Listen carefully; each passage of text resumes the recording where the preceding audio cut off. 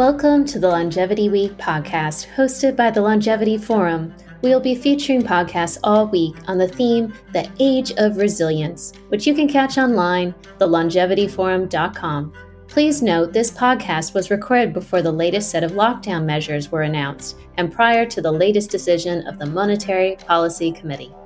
On this episode, Andrew J. Scott, co-founder of the Longevity Forum and professor of economics at LBS, will be interviewing Andy Haldane, chief economist at the Bank of England. Now to you, Andrew. Thank you, Laura, and it's a tremendous pleasure to be talking to Andy Haldane, the chief economist at the Bank of England. Thank you, Andy, for sparing the time to be with us today. It's a busy time for policymakers these days. Well, thank you, Andrew. Fantastic to be doing this podcast with you. And you're right, we've been busy. I think most of the world has been busy, policy-wise, certainly right across the central bank community. We've been busily doing what we can to keep the economy strong, and the same has been true of policymakers right around the world, and indeed businesses. I know no one who hasn't been run off their feet during the course of this year, but it's great to be here and chatting about these issues.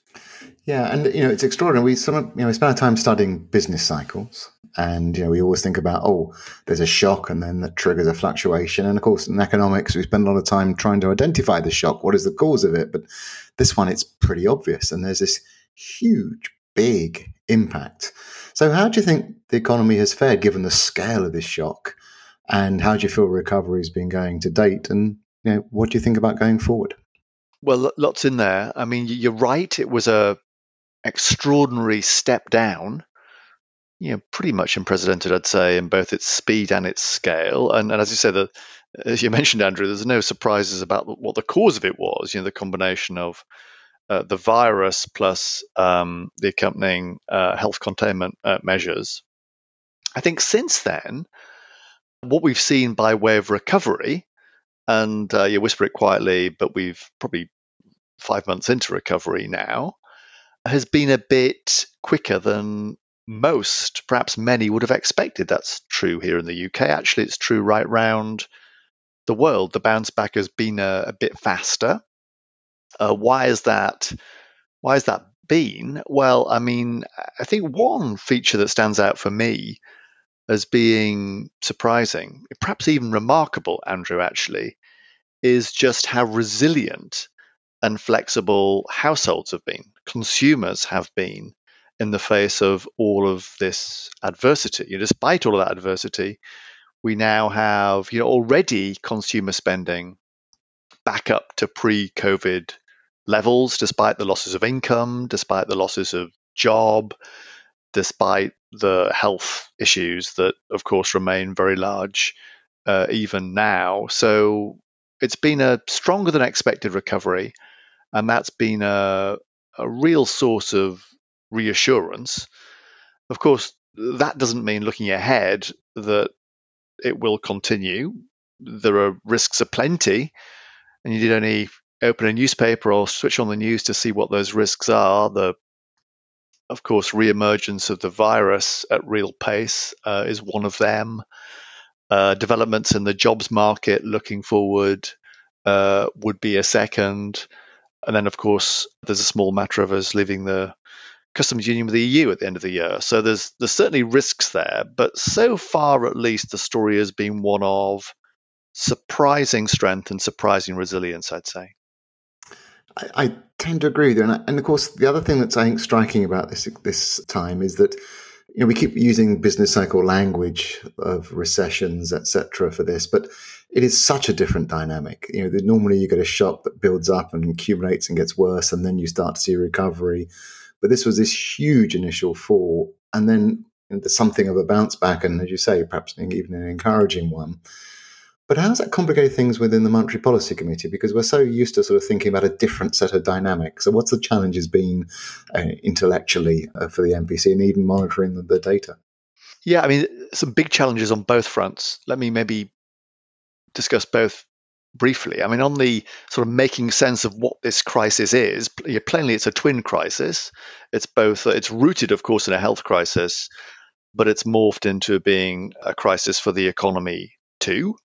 And we don't have lots of experience historically of how people behave when facing those twin threats, sort of double jeopardy of risks to both their life and to their livelihood. So that's been a challenge. How behaviorally would people react? As you mentioned, Andrew, this is a world away from being a conventional business cycle. There's an element of this that's cyclical in the sense that activity has been laid low and a gap has opened up between output and its potential level. But in other respects, this has been a shock that's been structural rather than cyclical. There's been a fundamental reconfiguration of the way people go about working, the way people go about spending, the way businesses go about operating.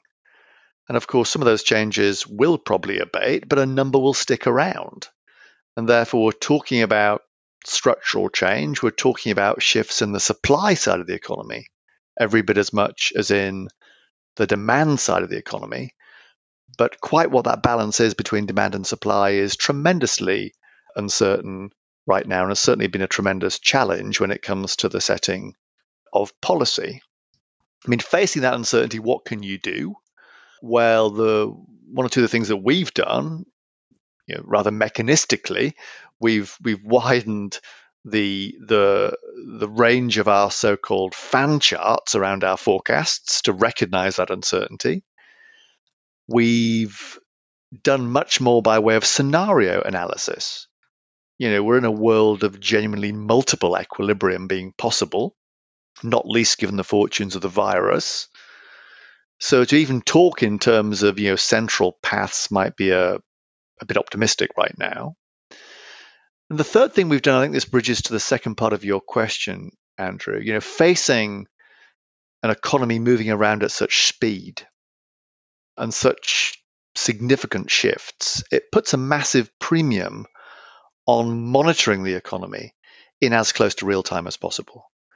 And we and others around the world have made a pretty hefty investment in a suite of so-called fast indicators, often drawing upon rather heterodox, at least in central banking terms, data sets, whether it's footfall in the high street or traffic flows on the roads or on the railways, or making extensive use of fintech apps or payment systems data to get only a very granular read on the economy, but also a close to real-time read on the economy. We've found ourselves, quite heavily reliant on that real-time read to make sense of an economy that's been moving around at incredible pace and where shocks are coming along on an almost daily basis that could have, pretty profound implications for how the economy fares. Yeah, I think that side of it is fascinating how, we used to look at the mainly aggregate or sectoral data, and now that heterogeneity is really coming through, which I'd be interested in what effect that has on the frequency of meetings and decisions and directions of policy. Now, we're talking about resilience here of the economy, and you said in some sense the economy has proved itself to be more resilient than one might have feared. And obviously you talked about those big sectoral shift that's happening, which is unusual. We had another big shock, the global financial crisis, 2007-8. And in response, governments put in place a big change in banking regulation and capital requirements. What's looking back to that change, how has that helped this time round in terms of resilience, do you think? I think it's helped a huge amount, Andrew. I think along two distinct dimensions, actually. I mean, one and the most immediate and obvious, I think, has been that, I think Mark Carney put it actually, just as the crisis was commencing, this time we'd hoped, perhaps even expected, that the financial sector would be part of the solution rather than part of the problem. And I think very largely that has been the case, that there haven't been anything like the same concerns about the resilience, the robustness of the banking system.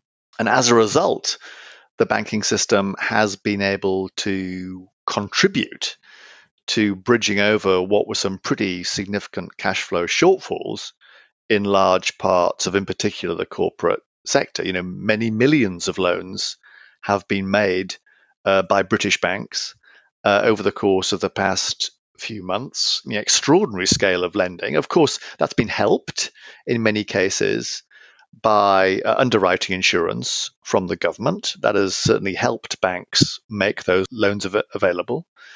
Nonetheless, I think, without those loans having been forthcoming, we'd have faced a much bigger problem in the corporate sector. Those cash flow shortfalls would have tripped up many more corporates by now, with adverse consequences for jobs right across the country. So I think, by and large, I would say the reforms put in place 10, 12 years ago have shown to be very much worthwhile for just situations like this. We ran those stress tests before this event, and they gave us confidence that banks had enough in the tank. So when that stress came along, as it surely has this year, there was indeed enough in the tank, and that fuel has been used through this year to keep the economy recovering.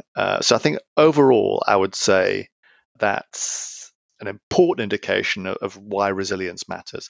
And that bridges, Andrew, really to my second point, which is the lesson we learnt when it came to financial services 10, 12 years ago is one we now need to relearn when it comes to the non-financial parts of the economy. Because the truth is, when push came to shove, as it did at times through this year, we saw parts of the non-financial sector struggling to supply goods and services people needed in the same way as, banks 10, 12 years ago struggled to provide the loans that people needed. And I look, for example, at global supply chains. We went through a halcyon period, post-war period of those global supply chains broadening and deepening. But during this year, we saw some fracturing of those global supply chains in ways that meant that some of the everyday essentials that people wanted, I'm thinking pasta and paracetamol and masks and medicines, were in short supply, in some cases far too short supply. And that too is a resilience lesson for us to learn about both global supply chains and domestic supply chains. And I hope that one of the lessons we take away, similar to the lesson we took away 10, 12 years ago, is the need to think hard about how we secure not just the efficiency of those, if you like, production networks, but also their resilience, certainly for those goods and services that we really need at all times. So that's a big policy lesson, I think, from the past 12 months. And let me try and sort of take that in a couple of dimensions. So one is just around central banking, which you say, the banking monetary policy has been supporting during this time period, but not at the center of policy attention. And it's been an enormous one, but it's been supporting. What did you think we're learning here about the limits of central bank and monetary policy in terms of dealing with the economy and shocks, and particularly given those comments you just made about resilience? Yeah, well, I mean, you're right, Andrew, that there's been a further, very significant stepping up of the degree of monetary accommodation by central banks globally over the course of this year. And in that sense, there's a parallel with what happened 10, 12 years ago. What is very different, or rather different, than back then is that this time monetary policy has had fiscal policy there to provide very significant amounts of additional support. So I think it struggled outside wartime to think of a time when both the monetary and the fiscal policy taps have been turned on at such speed and at such scale at the same time. And that is indeed what has happened this year. And I would say a jolly good thing that is what happened, because I think without that, the economy would have struggled to an even greater degree than it already has. I mean, I would say in situations like this, given the nature of the shock, if you like, it's only right and proper that fiscal policy plays the leading role, because many of the problems we're talking about, that could be cash flow problems for sectors, or problems of targeted job support, fiscal tools are much more nimble and adept at fixing those problems than the rather blunt instrument of monetary policy. So that fiscal policy is led, and that monetary policy has played a very important and very significant supporting role, I think, is the right mix to have had. There is a question, having used some further monetary firepower, of how much is left. Interest rates are, as you know, Andrew, at historically very, very low levels, probably the lowest ever levels in history, and that at some level that means there's less in the tank than was the case at the start of this year. Nonetheless, as we've hopefully made clear, there is plainly more that we could do, if not with interest rates, then with our actions in purchasing assets of various types. Already we've purchased, or are about to purchase up to £300 billion of extra assets, and we could do more if the economy required it. So yes, fiscal has led, and rightly so, but monetary has supported and could provide more support if needed. I also wonder if the scale of this shock, we had two really big shocks now in this little over 10 years with the GFC and COVID. So this issue of resilience, of course, has to get ever more important. And you talked about how to achieve resilience in the financial sector and how this has been a test of that resilience. And of course, using the balance sheet of the central bank has been a key part of that. I wonder if we sort of think about resilience more broadly in society, whether we should also start thinking about sort of the other balance sheets of sort of like environmental assets or social capital, whether actually it goes beyond just monetary and fiscal policy in terms of how we think about this resilience. I think that must be right, Andrew. We learned our lesson about financial resilience 10, 12 years ago. We're learning a lesson about economic resilience now, but absolutely they are only two of what is a multifaceted resilience issue. You mentioned a few yourself there.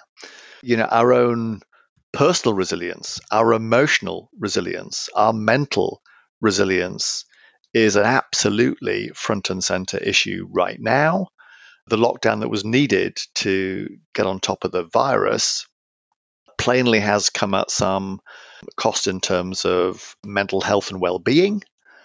I think we need to keep a very, very close weather eye on those issues. Let's take an example. I sit talking to you from my home. I've worked from home for the past 6 months, Andrew. I've been into the Bank of England only twice over that period. I don't miss the commute one jot, but do I have a worry that this may have some longer term costs in terms of, say, my social capital, the number of working relationships that I'm able to develop and build up over time? Yes, I do. I think that's a crucial part of our makeup as human beings and a crucial part of doing our jobs well. So those issues of personal resilience and mental health, I think, are crucial issues. Environmental resilience, plainly, even before this, were hugely significant and of rising significance. I mean, in some ways, one of the small silver linings from the very dark cloud of this crisis has been that we've made some at least down payment towards hitting our net zero objective by 2050, if only because we're all traveling around a bit less than we were previously. In terms of keeping score, this plurality of capitals, yes, it's about financial capital. Yes, it's about physical capital, but also it's about social capital. It's about environmental capital. It's about intellectual capital, our capacity for creativity. For me, all of those. Pick up on your point about the resilience there, because also you've recently been talking about how it's important to avoid being excessively negative about the prospects. So tell me a little bit more about that interplay you think between expectations and resilience and the economic performance going forward right now. I mean, it's very hard right now, given the twin crises we face, as I mentioned earlier on, Andrew, to get the balance right in how we communicate about how the world is doing. On the one hand, it's appropriate that we should highlight and flag to people the risks that they face, not least from this awful virus. We want some cautious behavior when it comes to tackling the virus. Equally, we do not want that caution to translate into fear and foreboding about the future. If you like, excessively cautious behavior risks making a bad situation worse, certainly for the economy, because that will lead people to hold back in their spending, to build up their savings, what Keynes called the paradox of thrift. Paradoxical because being thrifty is typically seen as being virtuous, especially in response to risk. But if everyone is collectively virtuous, that risks turning a virtue into a vice. And we need to be very mindful of not eliciting overcautious, excessively anxious behavior, partly because it chews up our mental health, but also because it chews up our spending behavior and therefore the performance of the economy. So there's a balance there to be struck. And do we as individuals always strike that balance in the right place? Well, we know a lot from behavioral psychologists about how people react to situations like this, genuinely existential risks at two levels, risks to lives and risks to livelihoods. We know in those situations people tend to overestimate the risks that they are facing. It's something hardwired from our hunter-gatherer past, actually, but very difficult to shake off even now. And that's why, I've been trying to encourage people really to seek as balanced a view as possible of the risks. For sure they are there, for sure they are real, Andrew, but we must not overestimate them. Otherwise there's some risk that becomes a self-fulfilling prophecy. So I've got two final questions, if I can, and that leads on to, it's interesting as economists watching epidemiologists be in the front line in terms of making forecasts and offering data and advice. I just wondered, from watching their public performance and debates, what you think economists could learn from them and what the epidemiologists perhaps might learn from economics. Yeah, those are great questions. I can't pretend for 1 second to be an expert in epidemiology, although I have worked with some epidemiologists previously, and that was for me, tremendously illuminating experience, because they had this box of tricks. It's a box of tricks that's now being used, actually. You see it on the telly almost every evening to make sense of the very nonlinear dynamics you get in disease spread, which, to some extent, are dynamics that read across to the fortunes of the economy and financial system as well. I think one of the takeaways I've had from observing the epidemiologists during the course of this crisis is, in some ways, it's a lesson that you and I would know only too well, which is that a model is only as good as its inputs.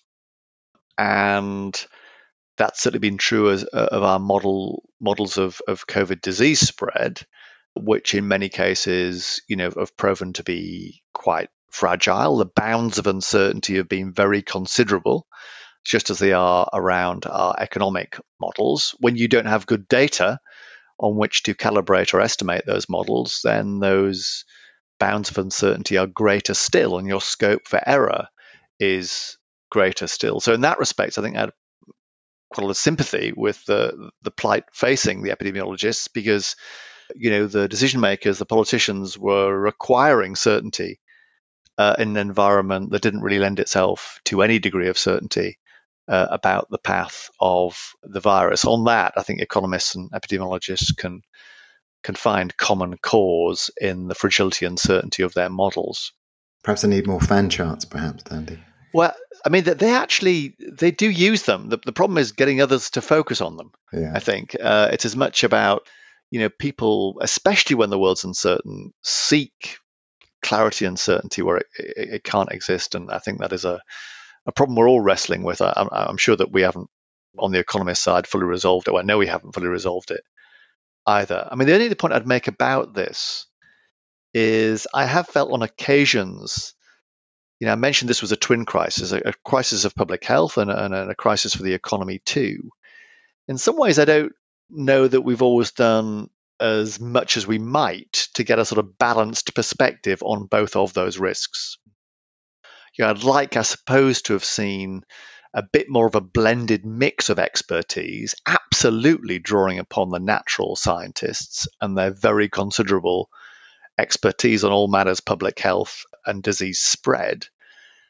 But I do think, importantly, having some social scientists around the table, not just to inform the public health response, but as importantly to weigh the implications of all of this for the economy, for communities, for societies, and indeed for personal mental health, is also tremendously important, because we know that both factors have weighed very heavily on citizens over the course of this year. So I think there is something there about the plurality of disciplines, plurality of expertise, plurality of perspectives when it comes to landing on a policy solution. I think that's right. I think also the interaction between people's behaviour and projections of the future, which is obviously something in economics we take very seriously, has also, I think, been an important loop that needed to be put into this. But let me ask one final question, move away from monetary policy matters to another one of your roles, which is chair of the government's Industrial Strategy Council. This podcast is part of Longevity Week, and included in Grand Challenges is an Ageing Society Grand Challenge. I just wonder what you felt the impact of COVID would be on the agenda around the Industrial Strategy Council and what you're seeing happening. The industrial strategy itself was put in place 2017, and you mentioned, Andrew, one of the central planks were the so-called grand challenges, of which one was the challenge of aging, on which your forum is doing absolutely fantastic work, which I hugely enjoyed and learned from, I should say, over the years. Alongside other grand challenges, I mean, some of the obvious ones like clean growth and AI and future mobility.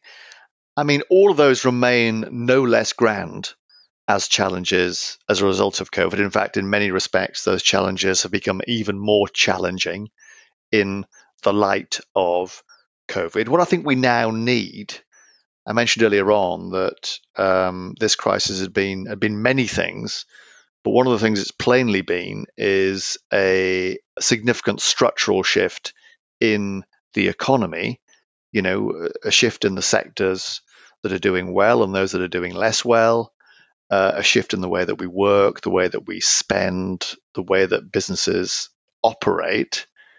Having had that structural shock, I think now is a good time to have a stock take and a refresh, actually, of what UK PLC needs by way of industrial policies and by way of industrial strategies. Let me give, just one example from a potentially very, very long list. It's a very obvious example, but what was a digital priority for us as individuals and for businesses, pre-COVID, I would say in the light of COVID, has now become an absolute digital necessity.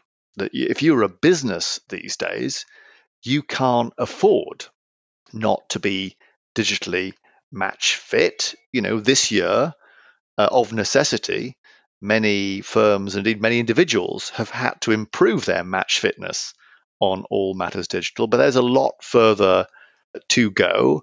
And around that, we need to kind of reframe and refresh a new industrial strategy. You mentioned just a second ago, Andrew, the importance of expectations, the importance of avoiding fearfulness, the importance of avoiding excessive levels of uncertainty.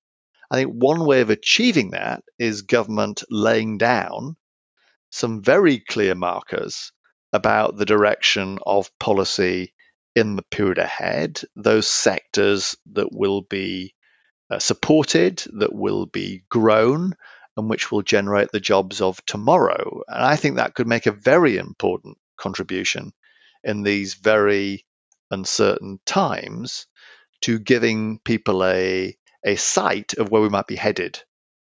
Providing a degree of clarity about the future, I think, could really help in strengthening people's expectations and perceptions in the present. Yeah, I think that's right. That resilience, of course, requires a connection to the past, but also a connection to the future. And I think that path forward is going to be key. Well, thank you so much, Andy. I won't take any more of your time up. That's been brilliant, wide-ranging conversation. So really appreciate your time, and good luck in both your individual and your professional resilience. Well, thank you, Andrew. I've really enjoyed it, as ever, chatting to you. And all the best to you, and all the best to the Longevity Forum as well. Thank you very much. This broadcast has been brought to you by the Longevity Forum as part of Longevity Week 2020. We are very grateful to our sponsors, Juvenescence, Hill Dickinson, and Burnbrae. For more podcasts, visit our website, thelongevityforum.com, or follow us on Twitter, longevity_forum.